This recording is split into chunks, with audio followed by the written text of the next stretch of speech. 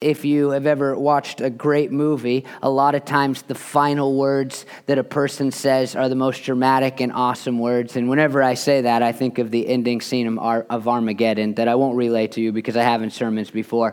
But there's something powerful when somebody says something profound, important at the end of their lives. And in fact, we feel a need to record those words, to pay more attention to those words. I actually Googled famous last words, and some of them were just almost tear-jerking words because they were inspiring or they were uplifting or people expressing things to their spouses about their love for them that touched some emotional heartstring. And the same words would have been, less important if they weren't at the end. And so we know this, that last words are important, especially if a person knows they're going to be their last words, because they try to say what is the most important thing to them, the thing that they want you to remember about their life. And Jesus' last words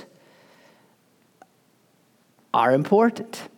And here's what he says. This is the end of his life on earth. He's going up to heaven. Acts 1, 8, and 9. You just read them if you were paying attention to the video. But you will receive power when the Holy Spirit comes on you, and you will be my witnesses in Jerusalem and in all Judea and Samaria and to the ends of the earth.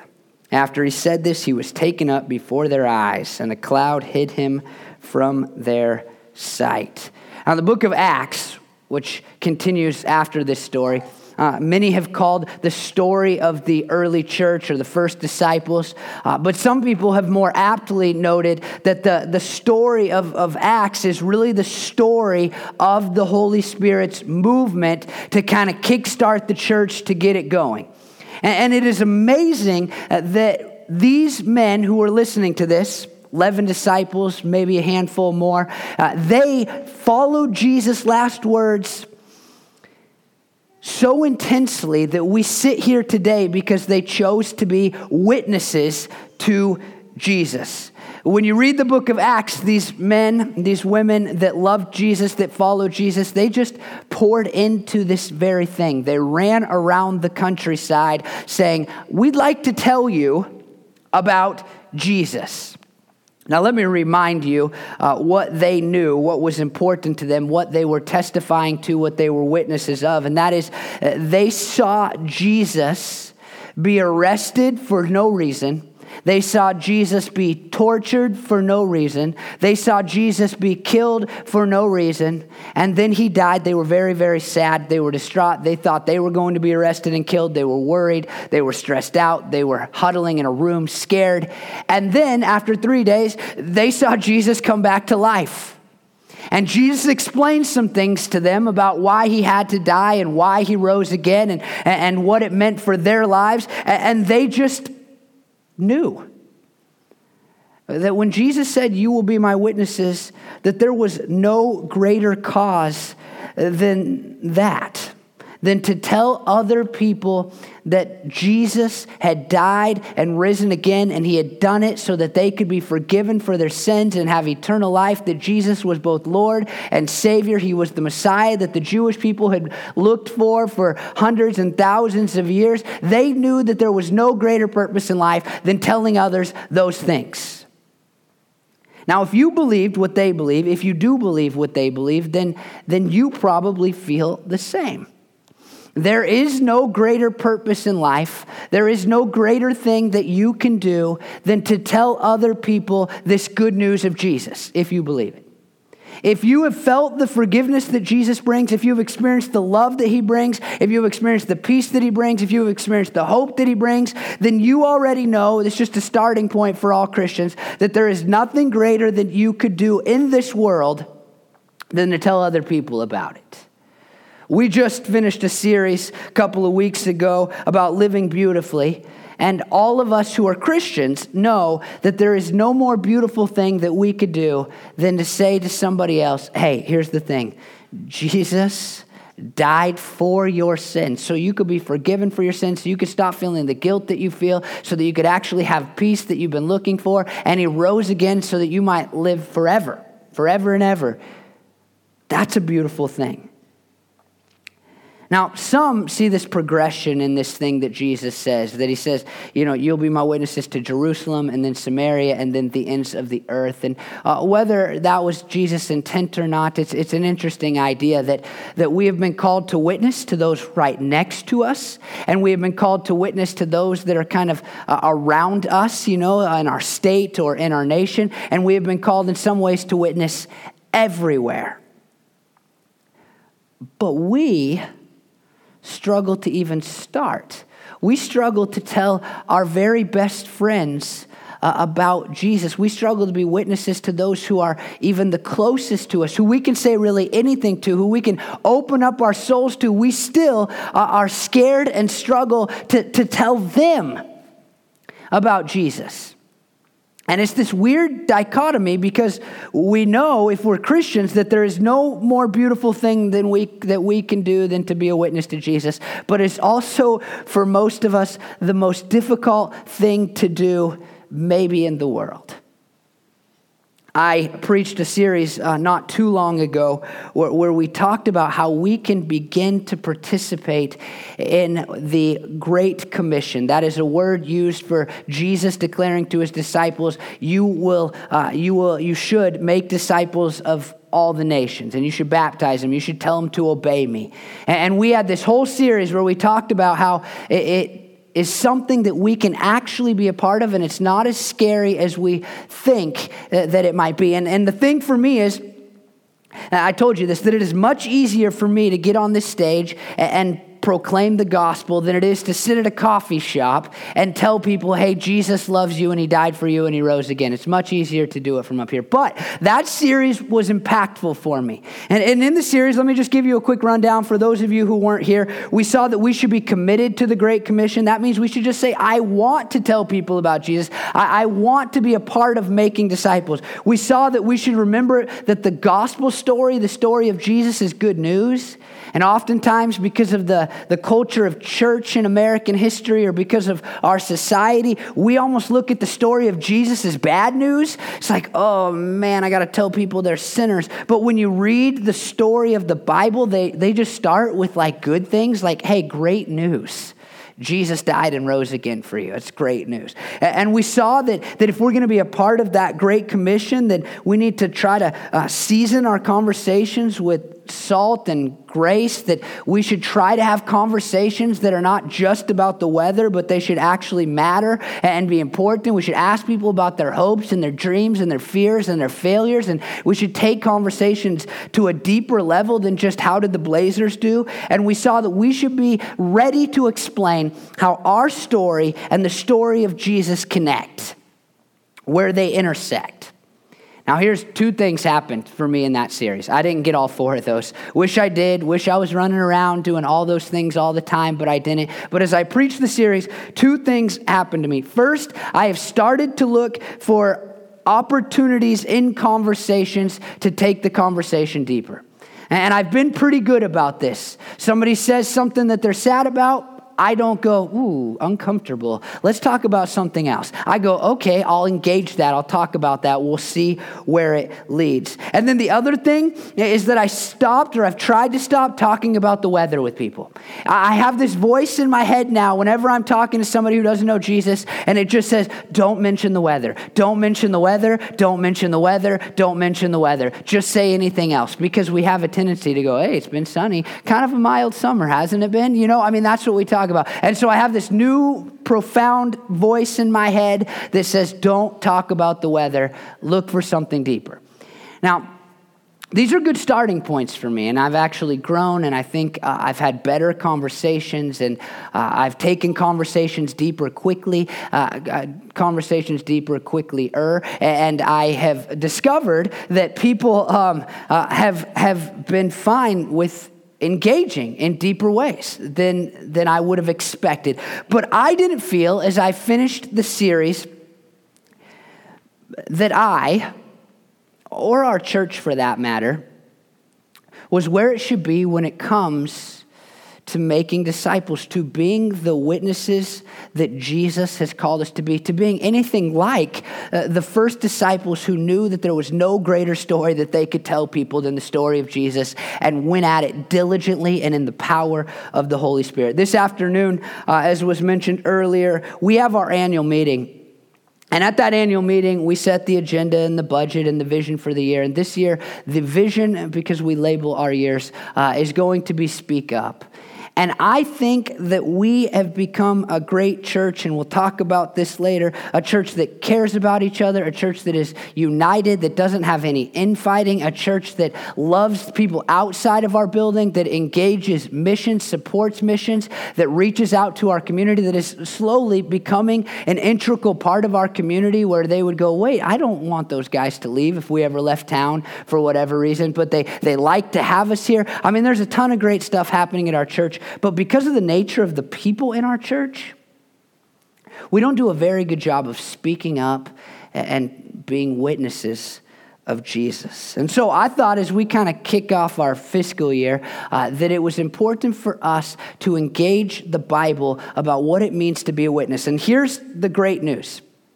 I think that if you're a Christian, you want to tell people about Jesus. I don't think that you lack a heart. I know the people in our church. I don't think we lack a heart to tell people about Jesus. I think we are one of two, we fall into one of two categories. One, we're scared to talk to people about Jesus. Or two, we don't really know how to talk to people about Jesus. I mean, even if you've stopped talking about the weather and you're looking to take conversations deeper, it's like, this doesn't seem to be enough. Are there other steps that I can take? And I think one of the problems is when we think about being witnesses, we think of just a couple of things. One, we think of people on the streets preaching.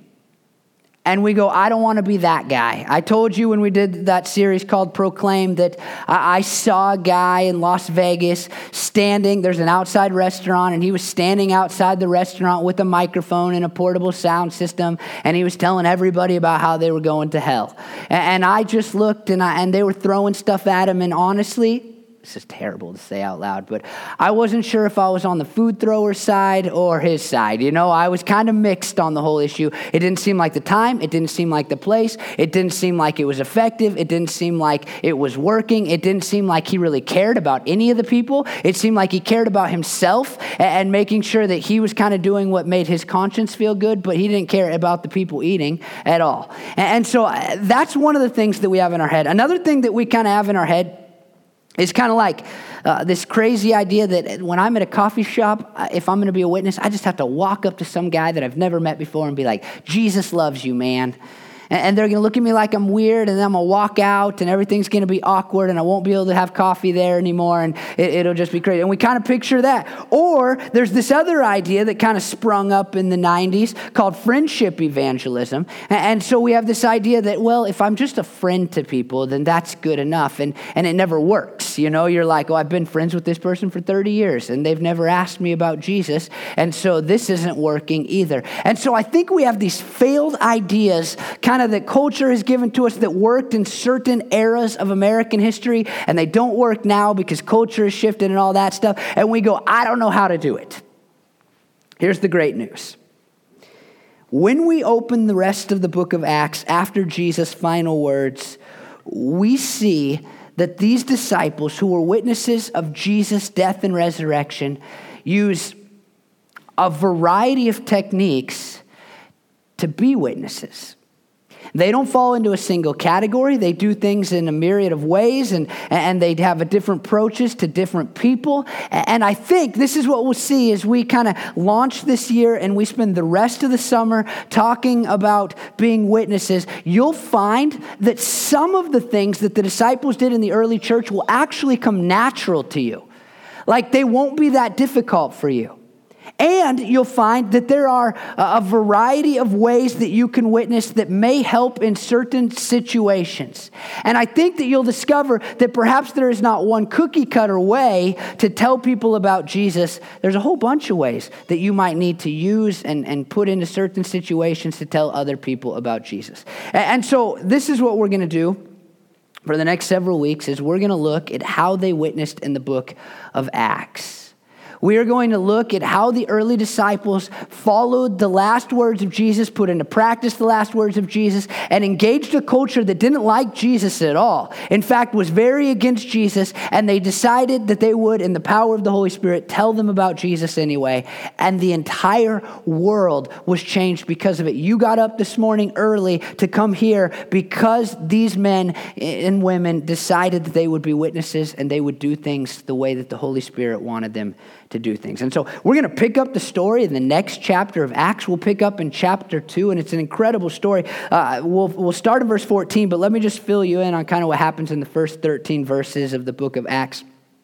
At chapter 2 and back into chapter 1. Jesus leaves. We read that. He goes up. He's in a cloud. You can picture that moment. It's got to be weird. All of a sudden, Jesus is gone, and the disciples are like you and I when it comes to being witnesses, like, what do we do now? Good idea, Jesus, but now you're gone. In Acts chapter 2, the Holy Spirit comes. We believe that God is in three forms, Father, Son, and Holy Spirit. The Holy Spirit is the one that we don't talk about very much, but we believe that he comes into every Christian's life, and he equips them, and he helps them, and he causes them, leads them to encouragement, and convicts them when they're sinning, and all these things. And the Holy Spirit, for the first time in Christian history, descends upon the disciples, and weird stuff starts happening. They start to speak, and every person around them hears them in their own language. There was a festival going on, and the people from all over, Jews from all over the Roman area, had traveled to Jerusalem, and they all spoke different languages and things like that. And all of a sudden, they hear the same guy speaking all of their languages. That's a pretty crazy thing, right? And so I don't know what kind of party they were having, because they walk up and they don't go, hey, this is a movement of God. They say, like, are you guys drunk? That's what they say. Like, it's weird. We're hearing you in our language, but you have to be drunk or something, because it sounds kind of babblish and it's weird that we're understanding you. Are you drunk? And Peter responds to the opportunity. And he simply, and this is the first thing we're going to see, and this is the tactic that we talked about a couple of months ago, he just proclaims the truth. And I think that sometimes we just need to proclaim the truth. Listen to starting in verse 14. Then Peter stood up with the 11, raised his voice, and addressed the crowd. Fellow Jews and all of you who live in Jerusalem, let me explain this to you. Listen carefully to what I say. These people are not drunk as you suppose. It's only 9 a.m. No, this is what was spoken by the prophet Joel. Now, there's several things that I want to point out just about these verses right here. And I think it's a beginning point for how we must proclaim the truth of Jesus sometimes. First of all, this is the same Peter who just weeks before had denied knowing Jesus altogether. He had looked at people that he was scared of and said, I have no idea who that Jesus guy is. I've never followed him. I don't love him. I don't care about him. I'm not from his group of friends. I don't know him. Now he stands up with an opportunity. I think it's funny. He raises his voice and he addresses the crowd, and he's about to just launch into this proclamation of truth that isn't sugar-coated, it isn't wishy-washy, it is straightforward and straight to the point. Now, this tells me a couple of things. First, the Holy Spirit plays a vital role in our witnessing. If you are trying to witness in your own power, then you're going to be like Peter a few weeks before, stumbling and bumbling and trying to get out of the situation. You might start to talk about Jesus and you'll back out as soon as it gets a little scary, as soon as it gets a little weird. You must be in prayer, asking the Holy Spirit to move in you if you are going to be a good witnesser. And we forget that, especially in kind of non-charismatic circles like our church comes out of. It's just like, well, if I say the right words, if I have the right apologetics, if I can explain the Christian faith well enough, then people will accept Jesus. Then I can be a good witness. But we see here right at the beginning that Peter goes from a bumbling, stumbling kind of idiot to a guy that proclaims the gospel as well as anybody ever has. And it all happens because the Holy Spirit comes upon him. You must invite the Holy Spirit to be a part of your witnessing if you are going to be good at it at all. Now, here's the other thing. I think a lot of you think that you need to clean up your life for a long time in order to be a good witness, that you maybe even in your head, you're like, well, I've made these mistakes. I've done these wrong things. I haven't really been living for Jesus lately. And you think I can't be a witness because what did I do yesterday? Or I can't be a witness because I haven't been in church in long enough. I can't be a witness because I denied knowing Jesus with my life once or even with my words. And Peter is a great reminder that it doesn't matter what you did last week. It doesn't matter what you did yesterday. All you have to do is repent, turn towards Jesus, say, Jesus, I'm going to do it the way you want me to do it, and you could be the world's best witness. I think that we almost, and I think this is satanic almost, but we have a Christian culture that suggests that we almost need to pay penance. If I do something wrong, then to really be a good kind of person for Jesus again, then there must be this waiting period and there must be this guilt period. And I need a little comeback time and then I can be a witness for Jesus. But Peter just goes from, especially if you read the biblical story, he goes from really bad to a great witness. It's just a matter of weeks for him. And so I want to tell you that maybe you came here this morning, you haven't been in church in a long time, maybe you came here and you've been sinning all week, and you know, all you got to do is repent, and then you can be a great witness. You will never be perfect as a person, but you can always be a witness if you're trying to live for Jesus. Now here's the second thing that's really important, is that Peter just declares, let me explain this to you. And what follows is a proclamation of truth, and we're going to come back to this. But it's not sensitive, it's not veiled, it's straightforward, it's right to the point. And you may have grown up or experienced kind of two sides of Christian culture, and they may lead you away from this proclamation thing. If you've grown up in certain Christian settings, then perhaps this is the only way you've ever seen the gospel shared. This is the only way you've seen Jesus testified to, is somebody just being kind of a jerk and saying, hey, repent now or go to hell, and you've seen that, and so you've kind of rejected it. Now, in other Christian circles, you've never seen this at all. You've seen friendship evangelism, you've seen what we have labeled seeker-sensitive movements, and it's all about being nice to people, and then maybe because you've never seen it, then this seems foreign to you. And so some of you, you've just seen this used in a mean way, and some of you have never seen this used at all, but Peter just uses it in a godly way. He says, I need to be a witness to you. And he simply proclaims the truth of Jesus. And I think that you need to pay attention to this. We're going to look at some verses that will show this quite clearly. But you need to pay attention because there are times, not every time, notice, but there are times when the best way that you can be a witness to Jesus is just to be a witness to Jesus. You don't need to come up with the perfect anecdote. You don't need to come up with the perfect one-liner. You don't need to soften it. You just need to tell people the truth. I think that a lot of people who aren't Christians think that we're idiots because we try to explain Jesus to them in a way that is fake, that makes them feel good, and they can open a Bible. They probably know enough about Christianity to go, that's not what it says. That's not what it really is. You are lying to me in some ways. Sometimes we lie as Christians in order to what? Protect Jesus? To make Jesus look better? Like we hide, we veil, we sugarcoat the story. And sometimes that might be appropriate, but sometimes it's not. And people just need to hear the truth. Mark Driscoll was a pastor in Seattle until pretty recently, very controversial figure. But one of the things he has always done really well, and he would say it like this, is he treats people like adults. And while he can sound like a jerk, he can come across like an arrogant person that isn't very kind or caring. One of the things that he's done well that has made him successful, put that in quotes, in ministry, is that he tells people the truth. He tells people the truth. He will look at his congregation and say, I don't want you to go to hell, and so you need Jesus. Plain and simply. Sometimes the most loving thing that we can do for people is not to be wishy-washy or sugar-coated in our presentation of Jesus, just to tell them the truth. Now, the third thing that's important here is that Peter turns his attention to the Bible.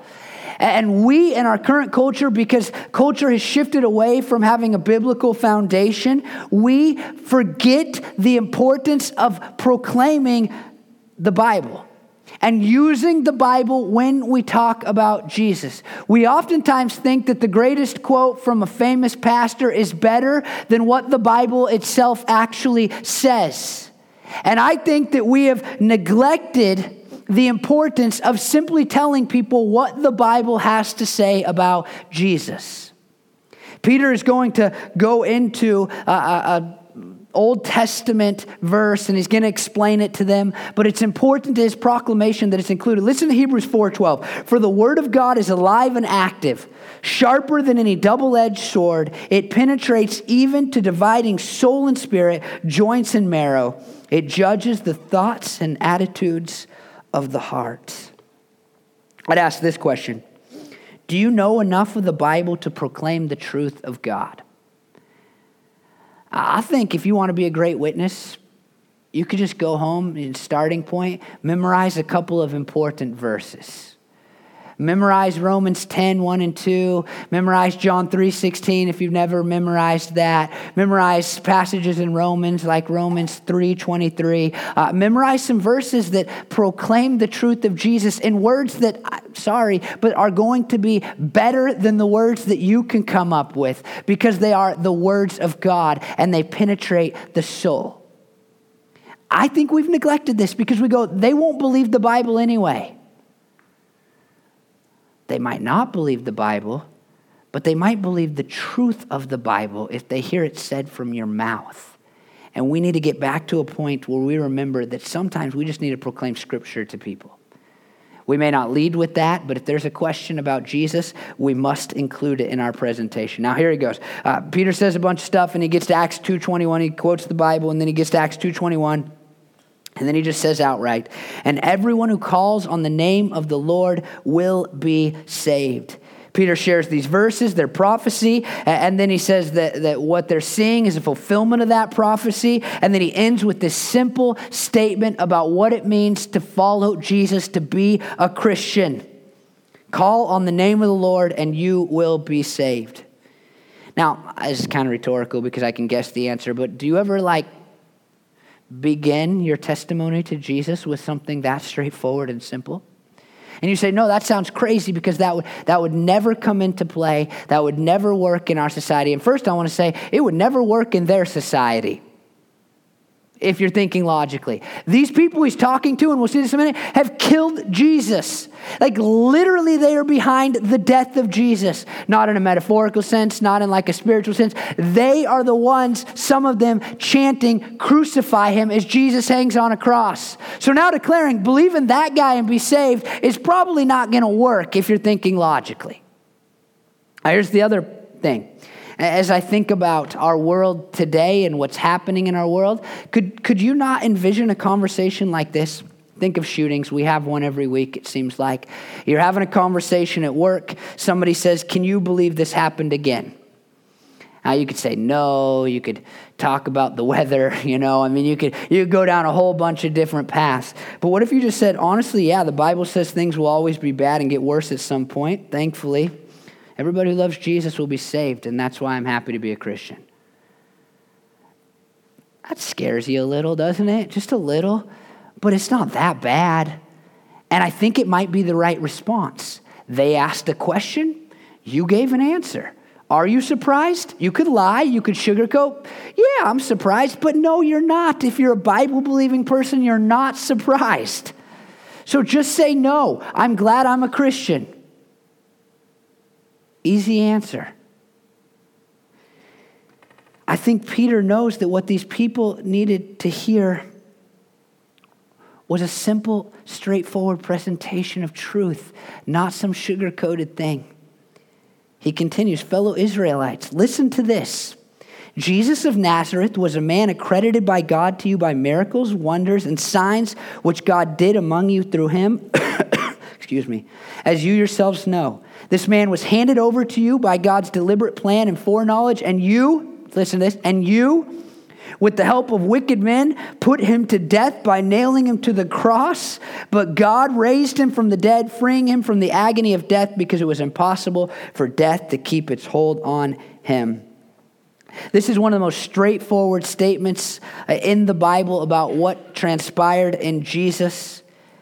There isn't a lot of explanation. He explains a little bit more later, but he just looks at them and goes, you know about the miracles Jesus did, and you killed him anyway. But God raised him from the dead. I mean, just that language, it just bears repeating. You, with the help of wicked men, put him to death. He could have softened that, could he not have? Could he not have softened that a lot? Like, well, Jesus was killed for your sins. Jesus, wanted you to have eternal life, and so he allowed for himself to die at your hands. But he knew in that moment that they didn't need it to be softened. They needed it to be straightforward. And so he says, you put him to death. And Peter goes back to a quotation of scripture, one that the audience probably would have believed. He explains it to them. And then in Acts 2:36, he launches into this doozy. He says, therefore, let all Israel be assured of this. God has made this Jesus, whom you crucified, both Lord and Messiah. This isn't Jesus wants to be your friend. Jesus is your homeboy. Jesus just wants you to be forgiven. Jesus died for your sins, even though that's true. This is your sin. Put him on a cross. Your sin put him on a cross. And God raised him from the dead. And now he is both your Savior and your Lord. He is the one that can save you, and he is the one you must be obedient to. You need to pay attention to this if you're a Christian. And non-Christians, you need to pay attention to this too. The only loving thing Peter could have done in this situation is to tell them the unveiled truth. If he would have lied in this moment, if he would have sugarcoated in this moment, he would have done a disservice to these people, because these people needed to know so that they might have the forgiveness and the love and the hope and the joy that Peter had. This technique does not always need to be used, but sometimes it does if you really love people and you want to be witnesses to Jesus. I'll just ask, and I know the answer is yes. Let me tell you that ahead of time. But let me ask, is there a situation in which you need to be this straightforward? And the answer is yes. It's yes, it's yes, it's yes. Not every time. Not perhaps when you see somebody you don't know at Starbucks. But when your friend asks you a question, when he says, what's up? What's happening? How come you have joy that I don't have? How come you're not scared about everything that's happening in our country? What is it about you that's different? Perhaps then you need to be straightforward. Just say, look, I was a sinner, you're a sinner. Because of that, Jesus died, but he rose again. And if you declare him as Savior and Lord, you can have eternal life. Listen to what happens because of his straightforwardness. You think, well, they rejected it. They're mad at him. They stone him. They're angry. They're frustrated. They reject it. They walk away. They say, you must be drunk. Negative. None of those things. In Acts 2:37, it says, when the people heard this, they were cut to the heart and said to Peter and the other apostles, brothers, what shall we do? Perhaps nobody's ever asked you what it means to be a Christian because you've never told somebody the truth before about what Jesus came to do. Maybe if you had the guts and the courage and you allowed for the power of the Holy Spirit to flow in you, maybe then somebody would say, what must I do? And Peter replied, repent and be baptized, every one of you, in the name of Jesus Christ for the forgiveness of your sins, and you will receive the gift of the Holy Spirit. The promise is for you and your children and for all who are far off, for all whom the Lord your God will call. He doesn't end with the bad news. He ends with the good news. You killed him, but if you will repent, if you will turn towards Jesus, then you will be saved. You will have forgiveness from your sins. You will receive the gift of the Holy Spirit. You will have eternal life. And this promise is for everybody. And we see in this moment Peter's heart. He's not straightforward because he hates people. He's not straightforward because he feels like being a jerk. He's not straightforward because it relieves some bad part of his conscience, like I think the guy yelling at people in Las Vegas was doing. He's straightforward because he loves these people and because he wants them to know the forgiveness that he has known. And boy, oh boy, did he know forgiveness. He had denied knowing Jesus just weeks earlier.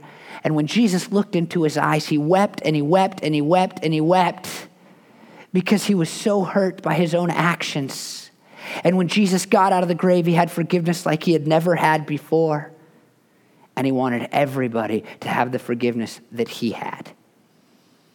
And so he told them the truth. Man, if you've been forgiven by Jesus, you know what it's like. You know how it feels. You know how valuable it is for you. This week, you've probably done stupid stuff. And instead of just continuing to feel guilty about it, you may have just maybe in the back of your mind gone, well, I'm forgiven. And you know how much peace that brings. All of us have things that we've done in our past that we regret, that we wish we could do again, that we know we messed up, and we may have left a wake of pain and hurt and suffering behind us.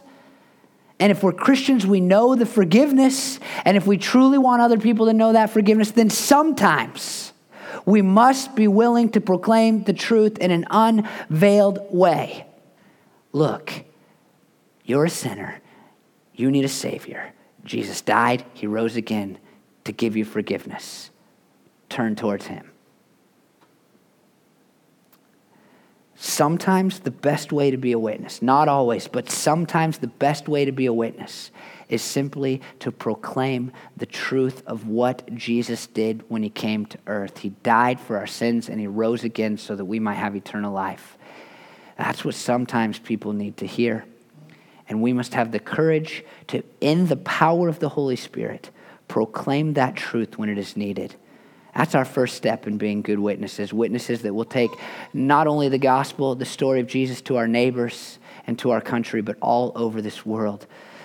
There is a world that needs to hear the truth of Jesus, and we must have the courage to proclaim it. Will you pray with me? Lord, I want to be a church that speaks up.